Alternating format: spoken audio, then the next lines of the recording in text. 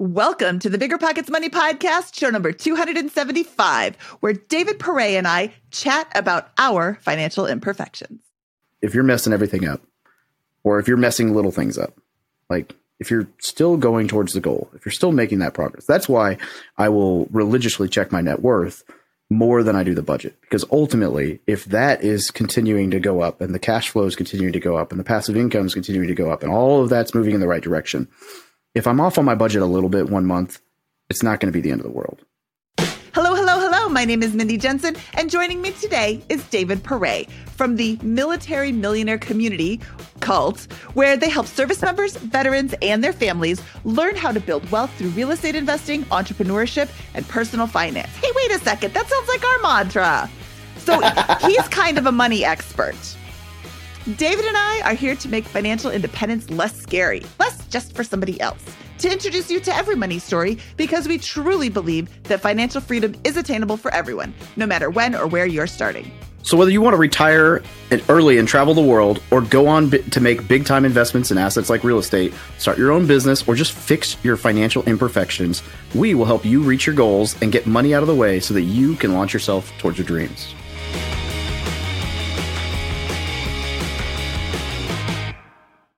This show is sponsored by Airbnb. Did you know that I turned one of my first homes into an Airbnb? It's true. And it even helped me get the extra income I needed to launch my real estate career. So if you want to try your hand at making even more income with your property, Airbnb is the place to be. Your home might be worth more than you think. Find out how much at airbnb.com/host. When it comes to financial guidance, you got to trust the source. It's why you listen to this podcast. When Mindy and I want to upgrade our wallets, we turn to NerdWallet. Scott's right. Their expert team of nerds dives into the details to help you find smarter financial products. Before NerdWallet, Mindy and I were paying for vacations in cash, missing out on miles, and not even knowing what we're leaving on the table. But now we're flying to the skies for free, thanks to our new cards with more miles and upgrades than ever. So if you want more travel rewards, hotel upgrades, or airport lounge access, no matter where you go next, let NerdWallet help you make it happen with a killer travel card. Don't wait to make smart financial decisions. Compare and find smarter credit cards, savings accounts, and more today at nerdwallet.com. NerdWallet. Finance smarter. As with all cards, credit is subject to lender approval, and terms of each credit card issuer apply.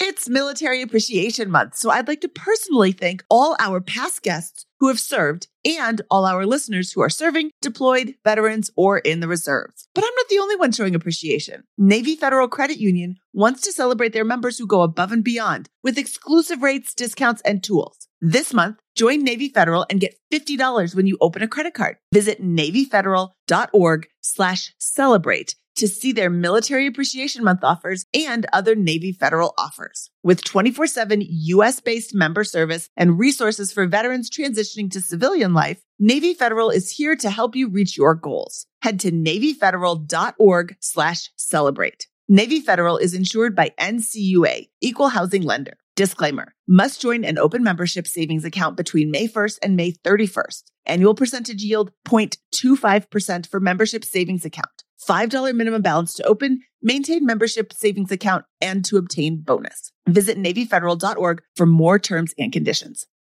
David and I are going to come clean today. We both have podcasts and websites that talk about money. And while we may seem perfect on the surface, we actually have some of the same money issues that everybody else does. I'm going to let David come clean first. David, what's your problem? Why aren't you perfect? Yeah, no joke, right? Which problem are we talking about? No, list them. Budgeting is boring and tedious. I think that's the problem, right? I am not a super detail oriented person, right? My personality is very much the like visionary, big picture, fly by the seat of your pants, jump out of the airplane and try to catch a parachute on the way down type. And so budgeting is something that while I'm really good about, I do my net worth religiously on the first of every month.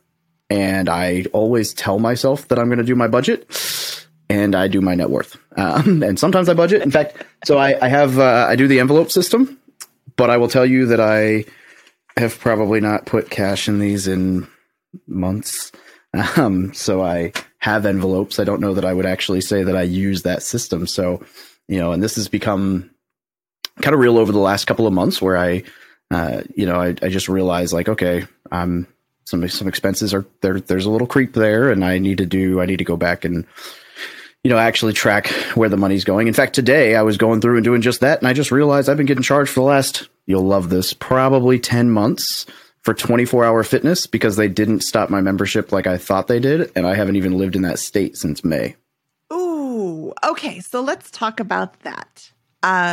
David, it's okay. Not everybody is perfect like me. And I'm not even perfect. I was going through near the end of 2021, I was going through my spending and I'm like, why am I spending so much money? I don't feel like I'm doing anything. And it's only $1. It's just a little bit. It's the lifestyle creep. Oh, I don't want to make dinner tonight. Let's go out. I have food in the refrigerator and it takes as much time to start a meal and finish it and present it to my family as it does to get in the car, go to the restaurant, order the meal, have them prepare it, bring it to you. I mean, I have a restaurant kitchen in my kitchen and I don't even use it.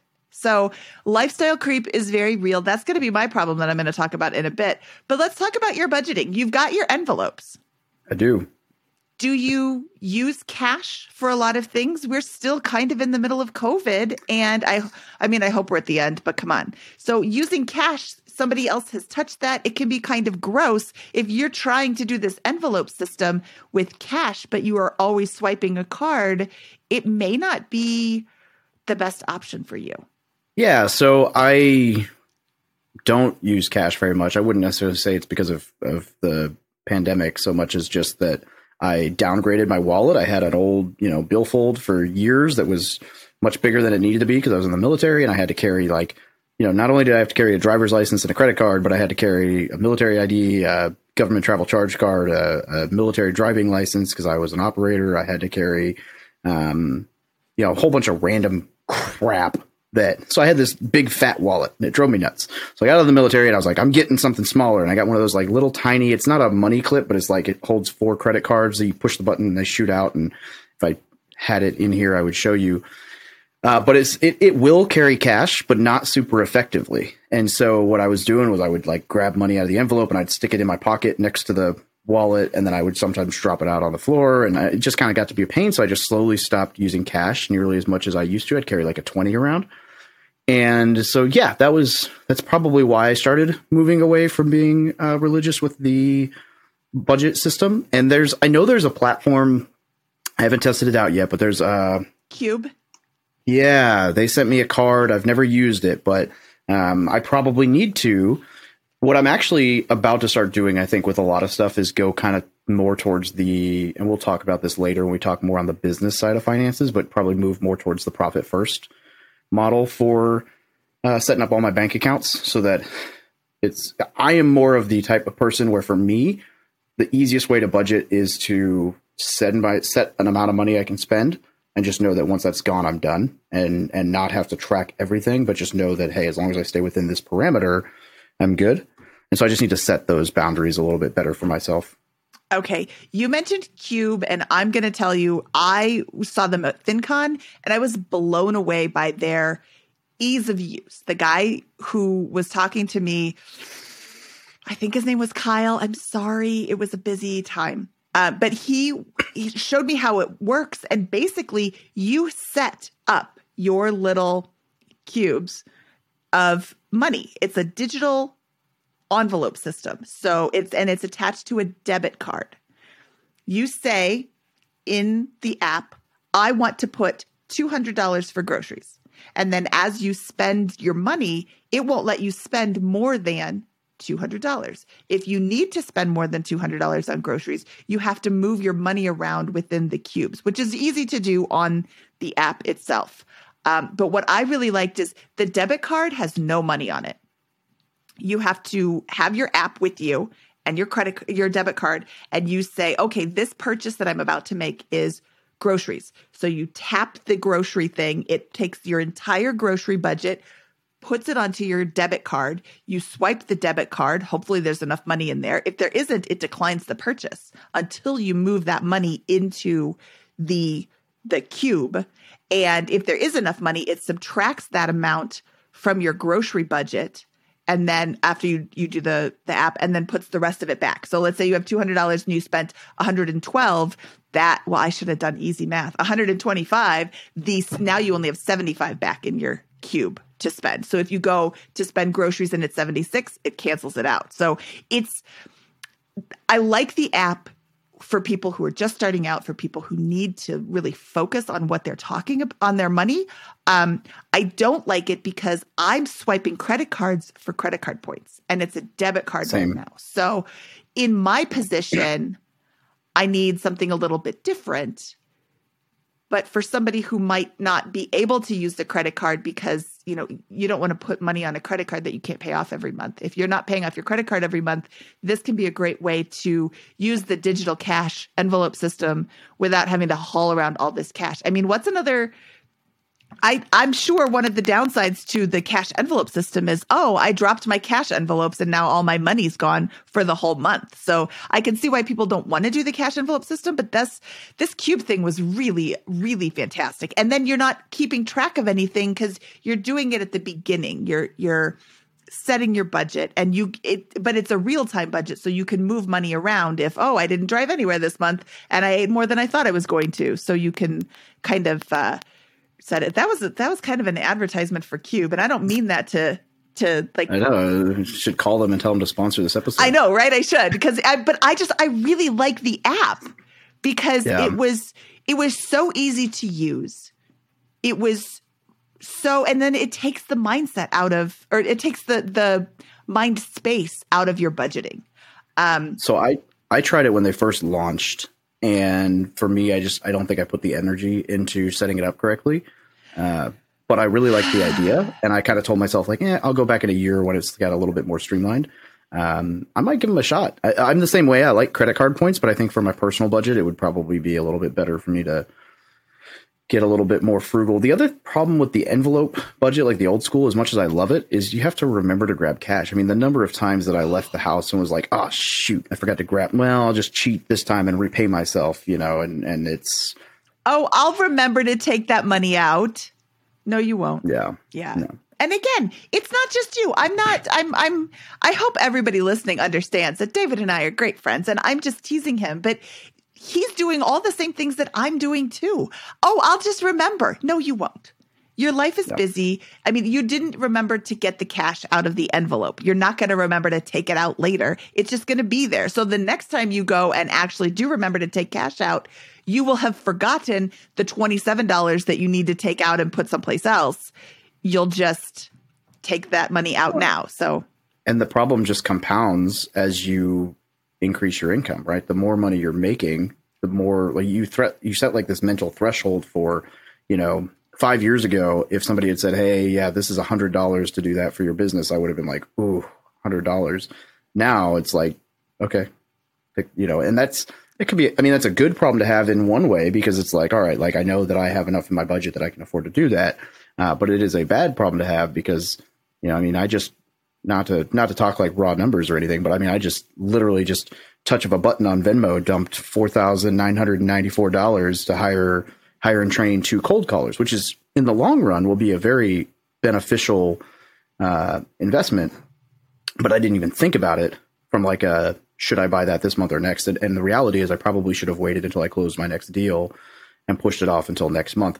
It's not going to break the bank. It's not the end of the world, but that mentality of like being able to just spend the money and know that you have a little bit means that you will then spend enough that you're like, cut a little closer this month. I think we said it before we started recording. I said that the whole mentality of being asset rich and cash poor is a great mentality, and I'm all about it.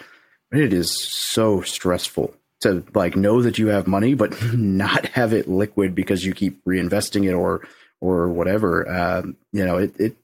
I lost sleep last night thinking about my budgeting, even though in the long run, I know I'm good and the money that I spent is going to come back. It's still, it's nerve wracking.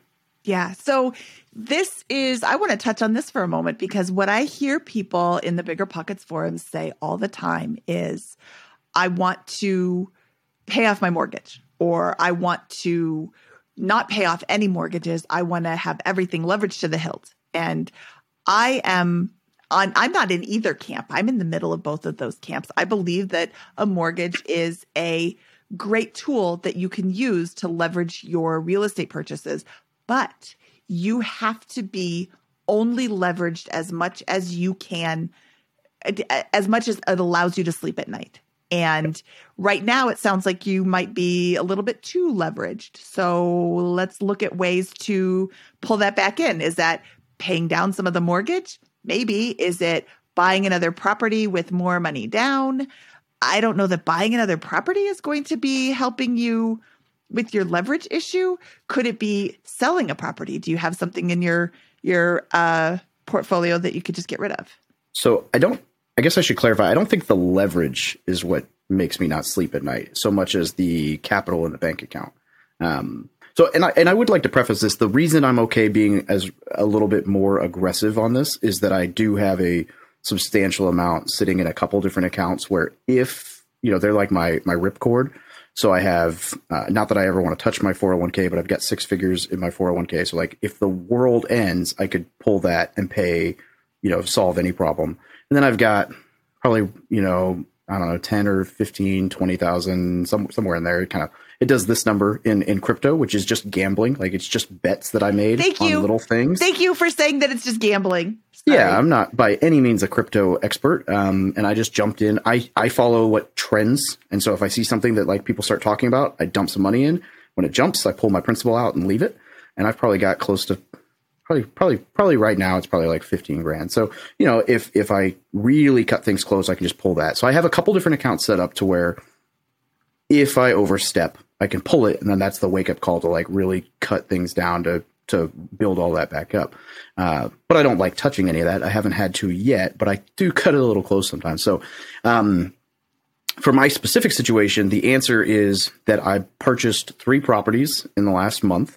Well, I purchased 5 in the last month, but 3 of them are properties that 2 I thought I would have already sold, and it's just taken a little longer. One of them is a land deal, and the guy next door was going to buy it, but he's just been out of town, so we haven't been able to get it all locked up. The other, we had some issues with square footage, so it took longer to get listed than it should have, which it's now listed, and it will be fine. And the third is a property that had a grease fire in the kitchen. And before I sell it, I'm going to gut the kitchen and get it, like the environmental cleaning done to really clean the house out and decide from there whether I want to do the renovation and burr it because it's in a really good location or list it. So the problem is that I dumped $25,000, $40,000 or $50,000 in capital on purchasing these, thinking that at least 2 of them would sell and come back into the account already, and it just has taken longer than need to be. So, but that puts you in a spot where you're like, I threw all this money out into the world. I know it's going to come back. I hope it comes back a lot faster. And then you get to like, oh man, maybe I should have waited to pay for, for example, I'm about to join GoBundance. And I had to sit back and say, well, I'm going to wait until all of this closes because I don't need to spend the money for that right now because I don't have the capital sitting in the account. So it's kind of a weird spot to be in. But it happens when you don't foresee like, oh, this might actually take longer than I thought to come back, and I shouldn't have spent X until Y came back into the bank account. So okay, so thank you for sharing this story because I think that a lot of people investing in real estate don't share I don't want to call them heart attack situations, but definitely the, ooh, that didn't go how I planned it situations that, come up all the time.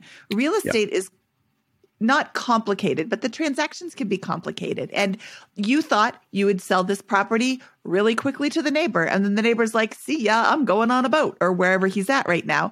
So it doesn't mean that the deal is dead. The deal just isn't in that tight little time frame that you were planning on. And that is a great reminder that not everything sells quickly and not every contract is going to get to the completion date and not every contract is going to be a great experience. So it's not done until you sign, they sign, and the money's in your bank account.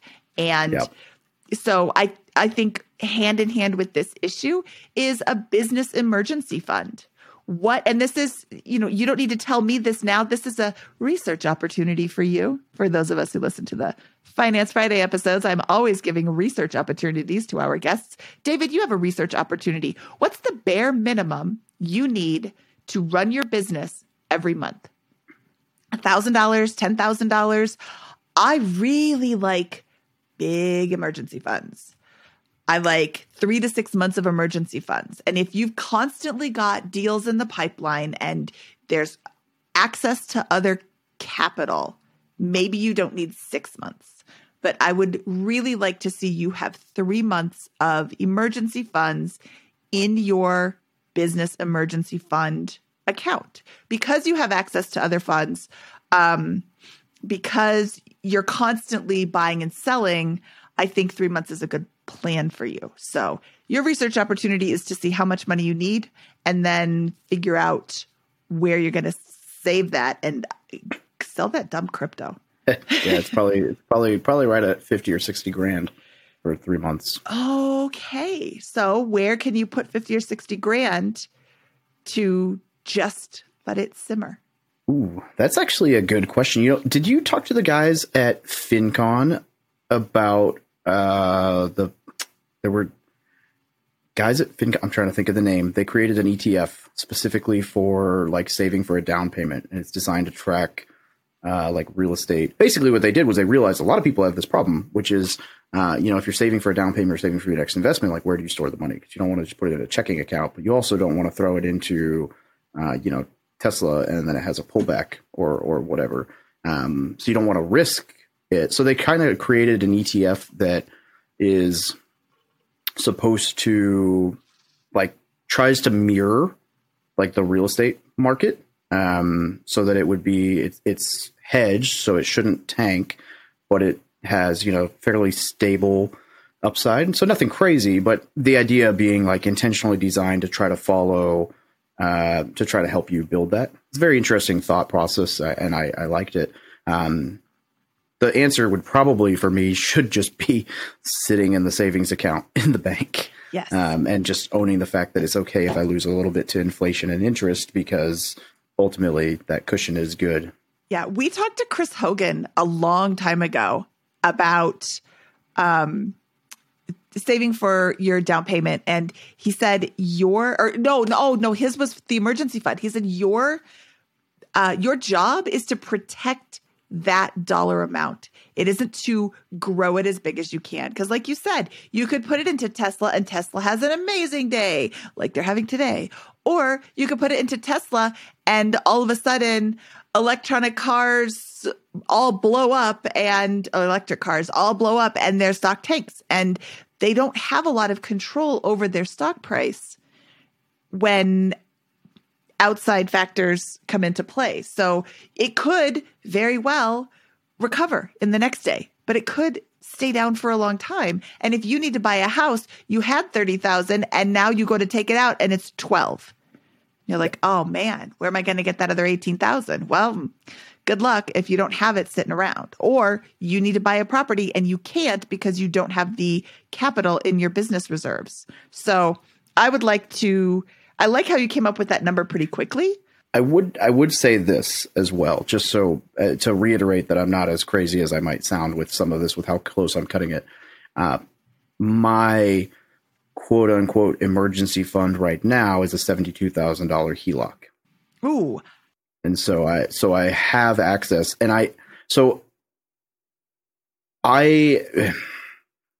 the controversial, this is controversial. Nobody's going to like this. You're not going to like this. Most people aren't going to like this.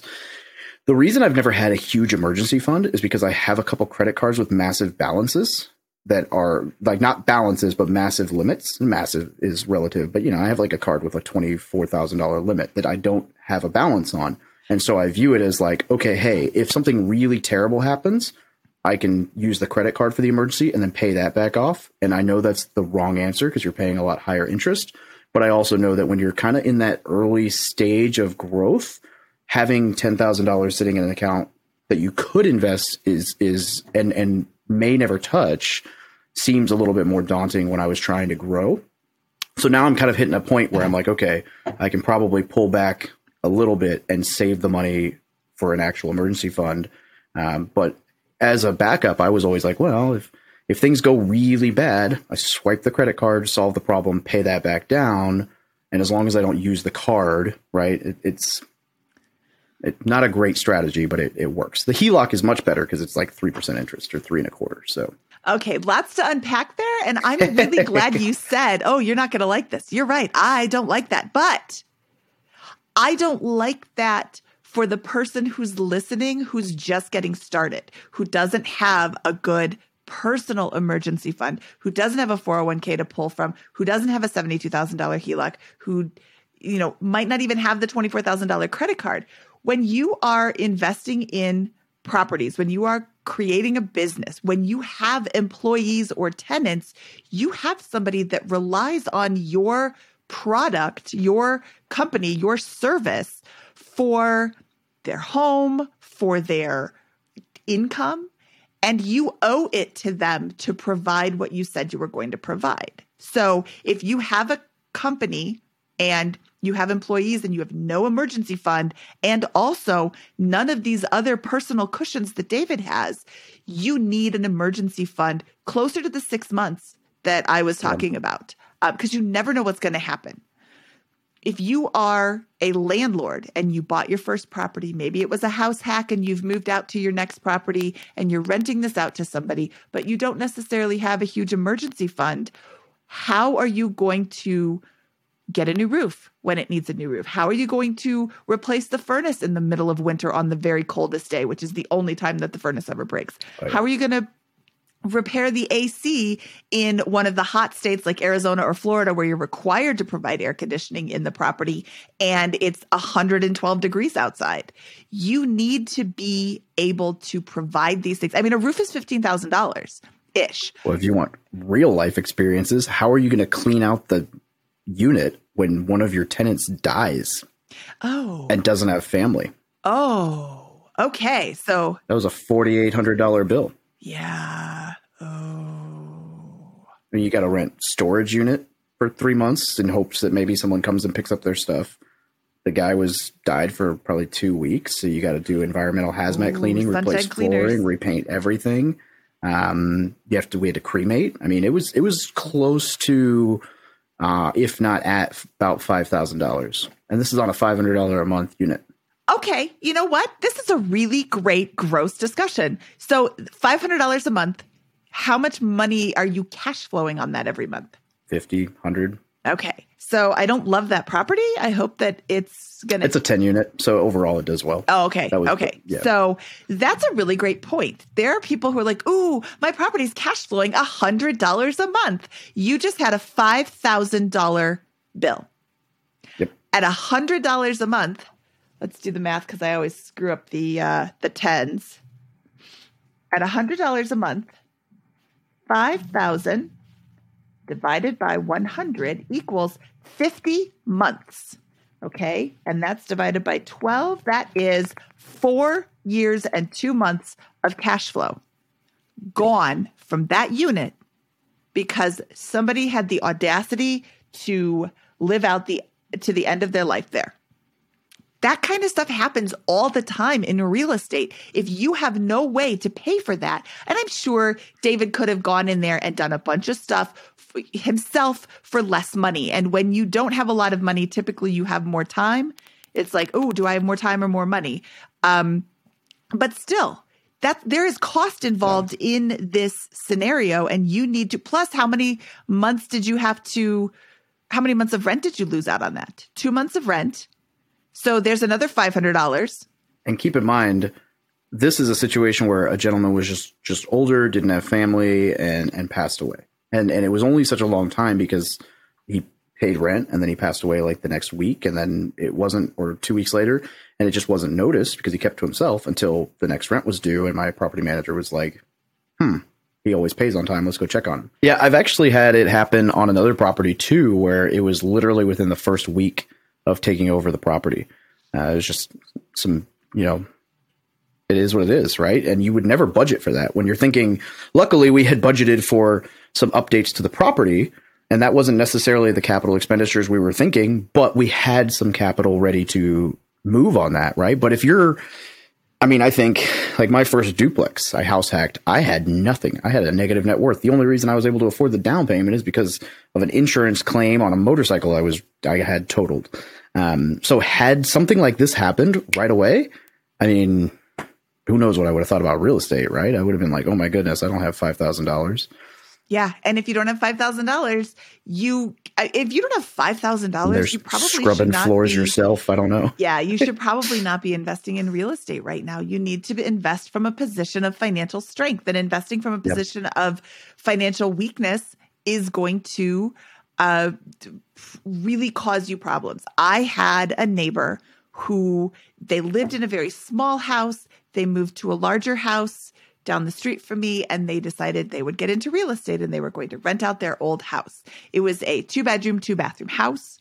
They had lived there for, let's call it 6 years, and it had just gotten too small for them. They rented it out. Within the first year, they needed a new water heater, which is like $1,000, and a new furnace in the middle of winter, right when everybody else is super busy and you can't not have heat in Colorado. And that was, $8,000. They didn't have $9,000 to put into this house.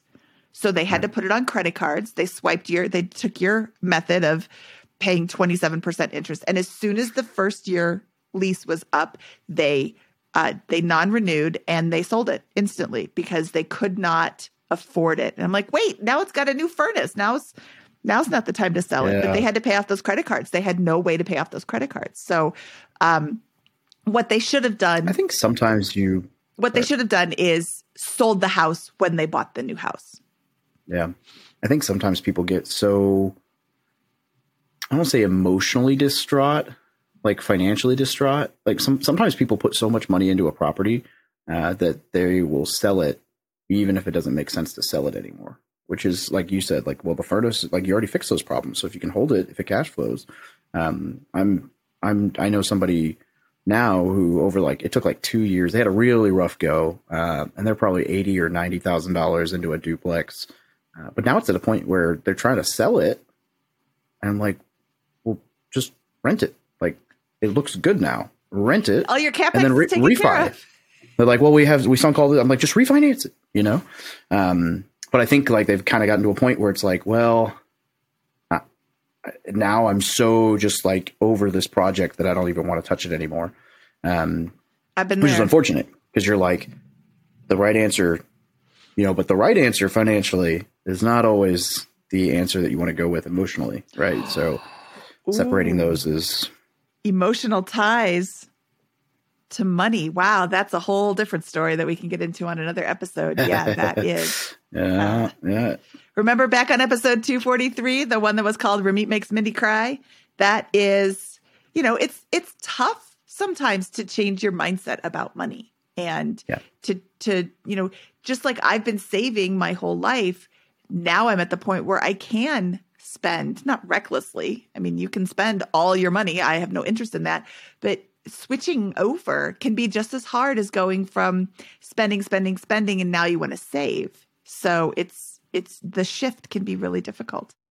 This show is sponsored by Airbnb. Did you know that a long time ago, before I ever started my real estate business, I turned one of my first primary residences into an Airbnb? And that's the extra income that I needed from Airbnb that gave me the confidence to go out and work for myself and eventually quit my 9-to-5 job. And now I have dozens of Airbnbs all over the country. I've even partnered up with the old David Green on a recent property in Scottsdale to take our portfolio to the next level. And of course, we host it on Airbnb. But you don't need to be a full-time real estate investor to start on Airbnb. As a matter of fact, I was self-managing 10 properties while working my 9-to-5 job, so I know anybody can do it. Think about it this way. You're looking for extra income and going on a vacation. Wouldn't it be great to rent out your space and let your property pay for itself while you're gone? I did this one time. I pitched my wife and my roommate, because we were house hacking, on the idea of renting out our home, and it paid for all of our expenses on a trip to Mexico City. So go and give it a try. It might just change your life, just like it did mine. And I really do mean that. Your home might be worth more than you think. Find out how much at airbnb.com/host. It's Military Appreciation Month, so I'd like to personally thank all our past guests who have served and all our listeners who are serving, deployed, veterans, or in the reserves. But I'm not the only one showing appreciation. Navy Federal Credit Union wants to celebrate their members who go above and beyond with exclusive rates, discounts, and tools. This month, join Navy Federal and get $50 when you open a credit card. Visit NavyFederal.org/celebrate to see their Military Appreciation Month offers and other Navy Federal offers. With 24/7 U.S.-based member service and resources for veterans transitioning to civilian life, Navy Federal is here to help you reach your goals. Head to NavyFederal.org/celebrate. Navy Federal is insured by NCUA, Equal Housing Lender. Disclaimer, must join an open membership savings account between May 1st and May 31st. Annual percentage yield 0.25% for membership savings account. $5 minimum balance to open, maintain membership savings account, and to obtain bonus. Visit NavyFederal.org for more terms and conditions. Real estate investing is great, but for some, the tenant phone calls and clogged toilets aren't all that attractive. So how do you invest in real estate without getting your hands dirty? Invest for truly passive income with Pine Financial Group. Pine's mortgage fund offers an 8% preferred return and an attractive profit split, with 70% of profits going to the investors. You'll earn passive income by participating in lending to house flippers. And it's secure because senior lien holders, that's you, get paid first. Their rigorous underwriting process and the backing of the physical asset provide additional security in case of borrower default. Plus, by investing with Pine Financial Group, you contribute to the revitalization of communities by redirecting your funds from Wall Street to Main Street, supporting local economies and generating profits simultaneously. This investment is reserved for accredited investors, but if you are not accredited, Pine Financial has options for you too. Don't miss this opportunity to back Main Street over Wall Street and start earning passive real estate income. Learn more about investing with Pine at pinefinancialgroup.com/BP. That's pinefinancialgroup.com/BP. Saving for a down payment, a wedding, or just looking for extra money to invest? Monarch Money turns your budgeting woes into wins. That's why the Wall Street Journal named it the best budgeting app overall. Monarch is the top-rated all-in-one personal finance app. It gives you a comprehensive view of all your accounts, investments, transactions, and more. Create custom budgets, set goals, and collaborate with your partner. And now, get an extended 30-day free trial when you go to monarchmoney.com/pockets. Monarch's simple, intuitive design makes it easy to manage your money like a pro. Add a partner or family member to your account for no extra cost, so combined finances become a breeze. Customize your budgets and notifications, set up automatic rules for transactions, and more. After trying out Monarch for myself, I understand why it's the top-rated personal finance app. And right now, get an extended 30-day free trial when you go to monarchmoney.com/pockets. That's monarchmoney.com/pockets for your extended 30-day free trial. We never finished talking about your budgeting. We just went off on other tangents. Oh, I'm sorry. I am going to tell you about my own personal experience with money. I have noticed that my creep has become very real. And I wanted to start writing down my spending again. And the methods, I have tried multiple methods. I've tried the Waffles on Wednesday spending tracker, the Google form that you put on your phone. And that's great, but it's also really easy to not remember to do that. And I go back to writing it down with a pen on a piece of paper. I call this the Mindy method because I can. And I made a whole video about it with regards to the best way to track your spending. Starting out, like when you want to make a budget, it's actually called making a budget. How to make a budget, track your spending. It's not even about taking your money and putting it into the different categories. It's about knowing where your money's going. So if you want to watch my video, it's at biggerpockets.com/Mindy method, MINDYMETHOD. I'm going to start singing that Hall & Oates song, METHODOFLOVE. Every time I spell method, I'm like, don't sing that song. But then I just did. Anyway, I digress, like I always do. But I want you to start tracking your spending, David.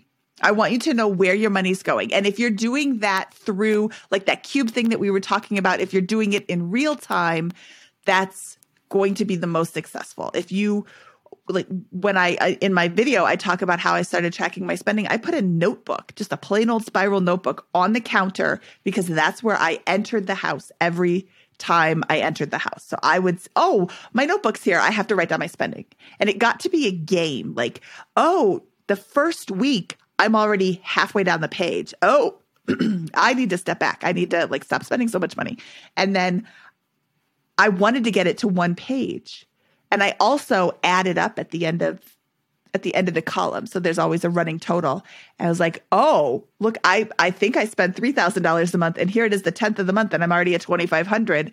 Some of that's mortgage and some of that is, big utilities and things like that, where I probably can get to the rest of the month with only spending $500, but I'm going to have to be really careful about it. So having that in your face where you can't ignore it, where you come in at the same location in your house every single time is going to be super helpful.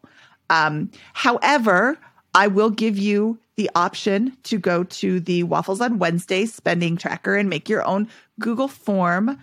I will include a link to that spending tracker, which is in our show notes at biggerpockets.com/moneyshow275. But I'll send you a link to that, David. And it's great. I have it on my phone right now, although I say it's great and then it's not even like here.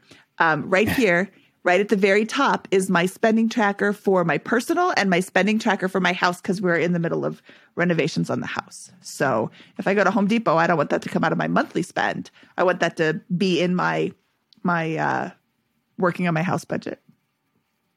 I like it. I will check that out. But yeah, while I have, portrayed myself as perfect in every single way, I've let my own budget creep up and my lifestyle creep is so real. And, every day I talk about money all day, every day, budgeting, keeping your spending in track, tracking your spending. And the last couple of years, it's really started to get a little bit higher. And then the last few months of 2021, like I said, it just felt overwhelming. And I have started on January 1st, I started tracking my spending, created a budget. I actually did it the end of last year, but I put it up on the website. It's biggerpockets.com/Mindy's budget, MINDYS BUDGET. And you can see where what I'm thinking I'm going to spend and what my actual spending is. And that has been really helpful to be so public with my spending, to show people that, hey, sometimes you go over and sometimes you go under. And it's a living, breathing document. It's not set in stone. It's not written in ink. It's very fluid with how my spending is. But because I'm keeping track of it, because I'm publicly declaring that this is my spending, I'm able to be more like it's in my mind a lot more. It's a good idea. Yeah. So I challenge you to track your spending, David. I challenge you to share it. Ooh. Maybe starting in March, you could share your budget. Maybe. Yeah, maybe. Maybe not. I thought about, was it Pat Flynn who used to do he had on his website, he'd do like the passive income and he would show like the numbers his business brought in. And at one point I thought about doing something like that for real estate and like cash flow and stuff. And then I realized I don't know, it's just kind of a weird spot to be in because it feels like gloating almost if it's doing well. Right. So it's like you're being transparent. People look at it it's still kind of taboo. So I was like, but the budgeting thing is decent. I'm in a weird spot now and this is part of what I need to figure out. So I just exited active duty. I'm going into the reserves. But I haven't received my disability rating from the VA yet. And that will pretty much be my only personal income, with the exception of the 1 month a year that I drill or train for the reserves.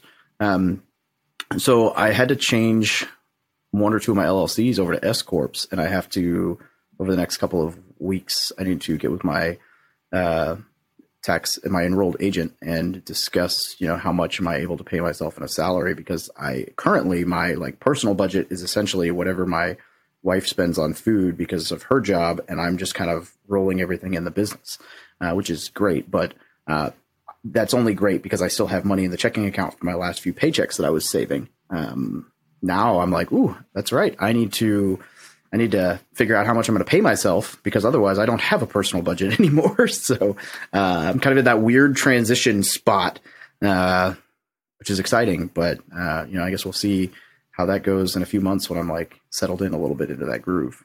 How long does it take normally to get your disability rating from the military? If you file on time, which I did, it's normally the day that you exit. However, I had to have like a review on, not to get super crazy, but I have a hearing aid from some stuff, and you've never seen it. No one ever sees it because I only wear it like at work.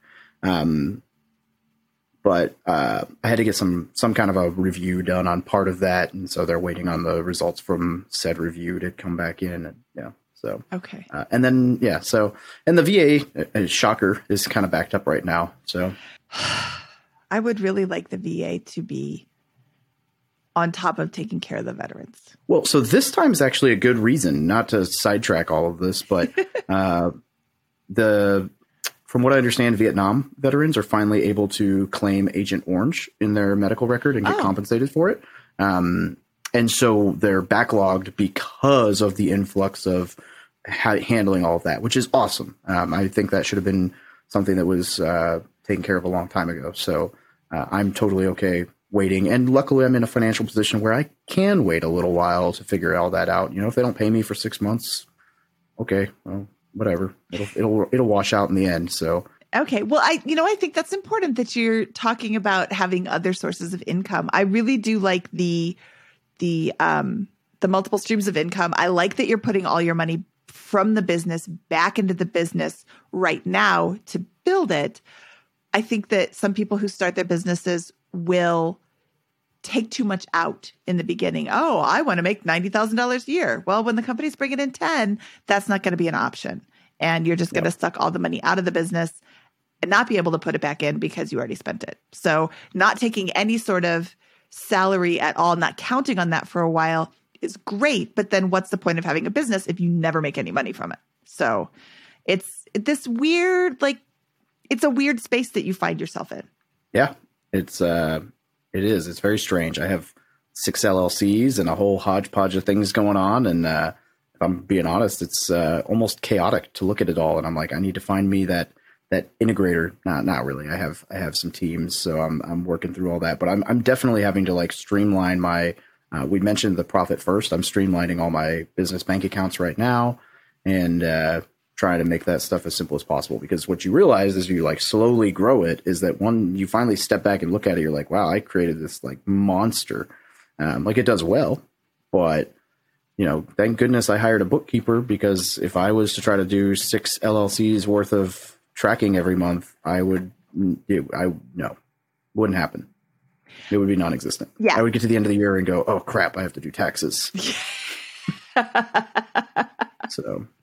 Okay. Back on episode 249, Gabe Nelson came in and talked about creating your own business and what do solopreneurs and entrepreneurs need to be thinking of. And some of the advice he gave was, what can you get off your plate?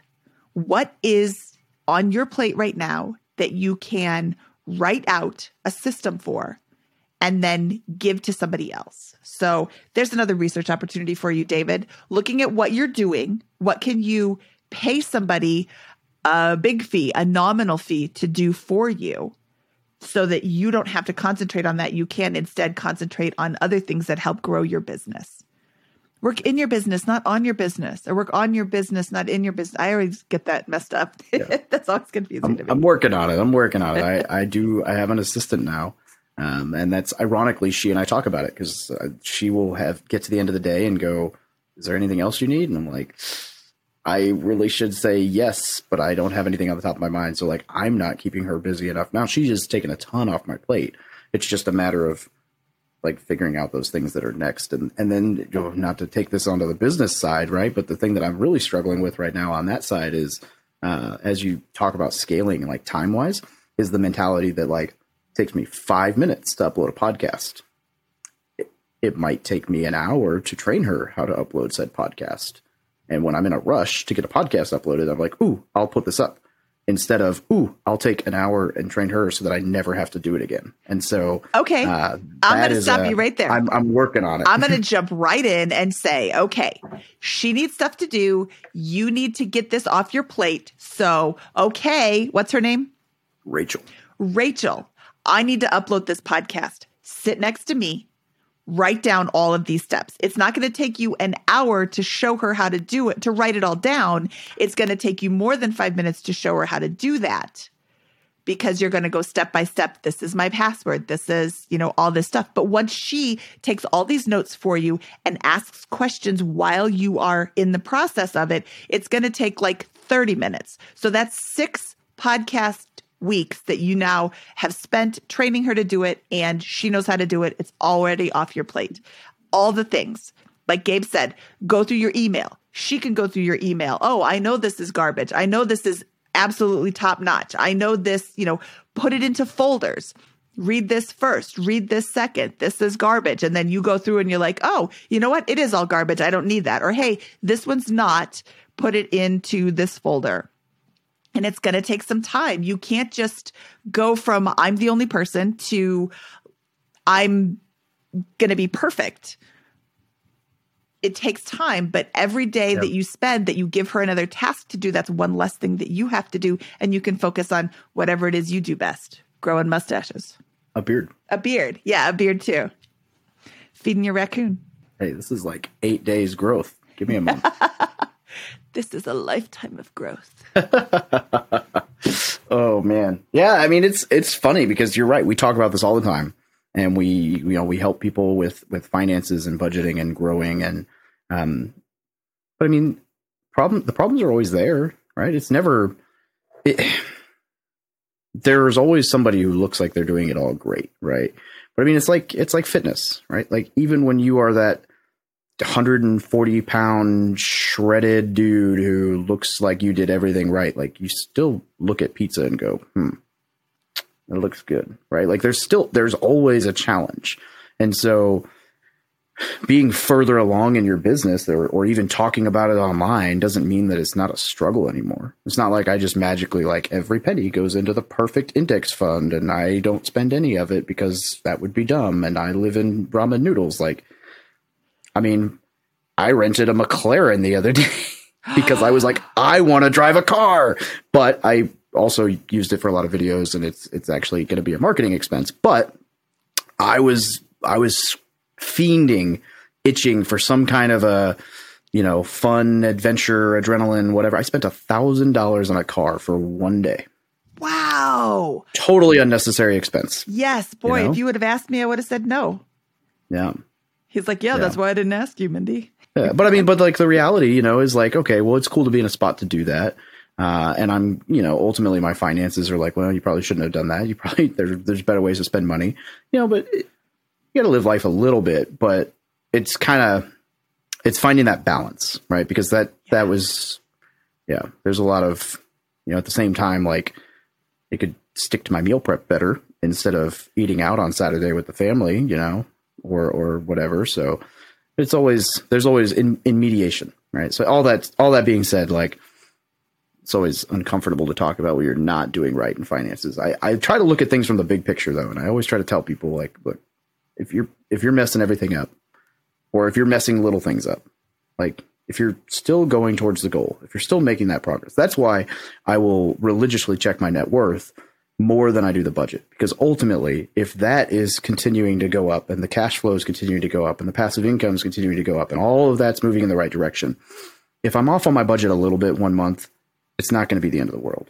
So that's the way that I try to choose to look at it. So I would tell you, like, find your overarching goal and or metric, and don't worry so much if you miss a little bit in the middle, as long as you're still on the right trajectory, right? So I don't know. That's kind of my take. Wow.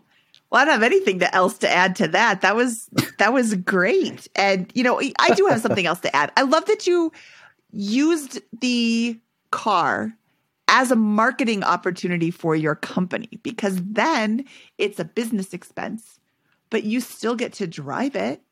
It's a legitimate business expense. or maybe not super legitimate business expense. Oh, like yeah. You've done Totally it with legit. the Honda Civic. Does anybody want to ooh, he drives a Honda Civic. Wow. Like, I don't really. You'd be surprised what you can write off.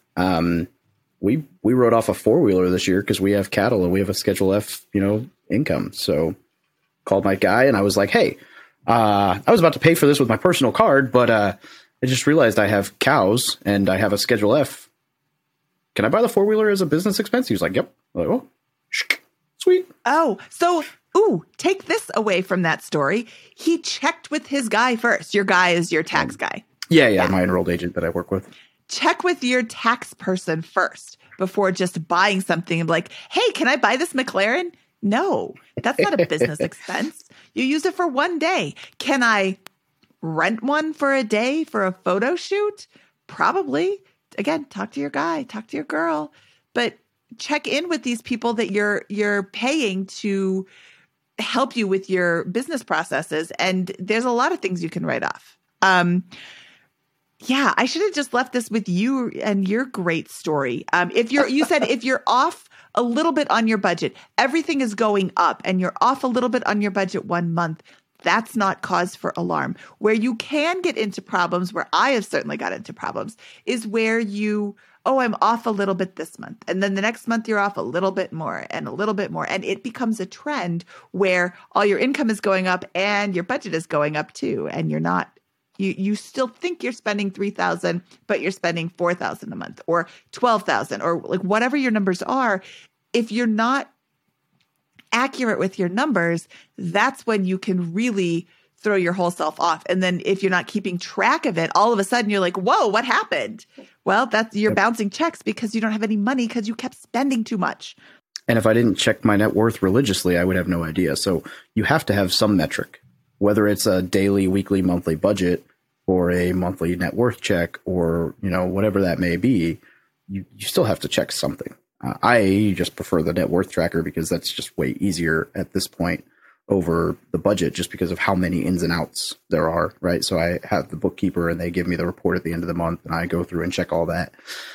I am going to manually go back to budgeting for a little while and get myself back on track a little bit with my personal spending. But, on the business, net worth's just a lot easier when you get to, a lot of real estate. You're like, oh, man, how do I keep tabs on all the equity and all the whatever?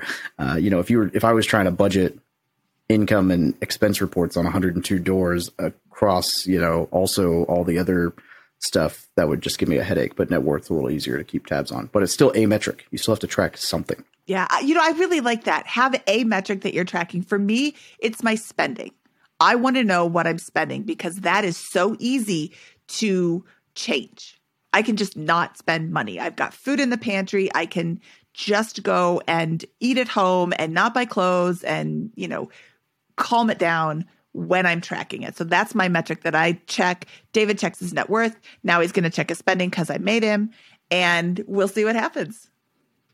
Okay, David, this was a lot of fun. I really appreciate your time today, and I appreciate your honesty. I appreciate you letting me boss you around and give you advice, and I love doing that. And I also appreciate you say bossy helping me get back on track as well, because it's really helpful to have these conversations with people. If you would like to have a money conversation, please check out our Facebook group at facebook.groups/BPmoney.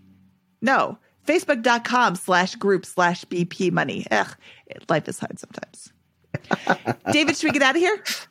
Absolutely. From episode 275 of the Bigger Pockets Money podcast, he is David Pere from the Military Millionaire Group and Cult. And I am Mindy Jensen saying Semper Fidelis.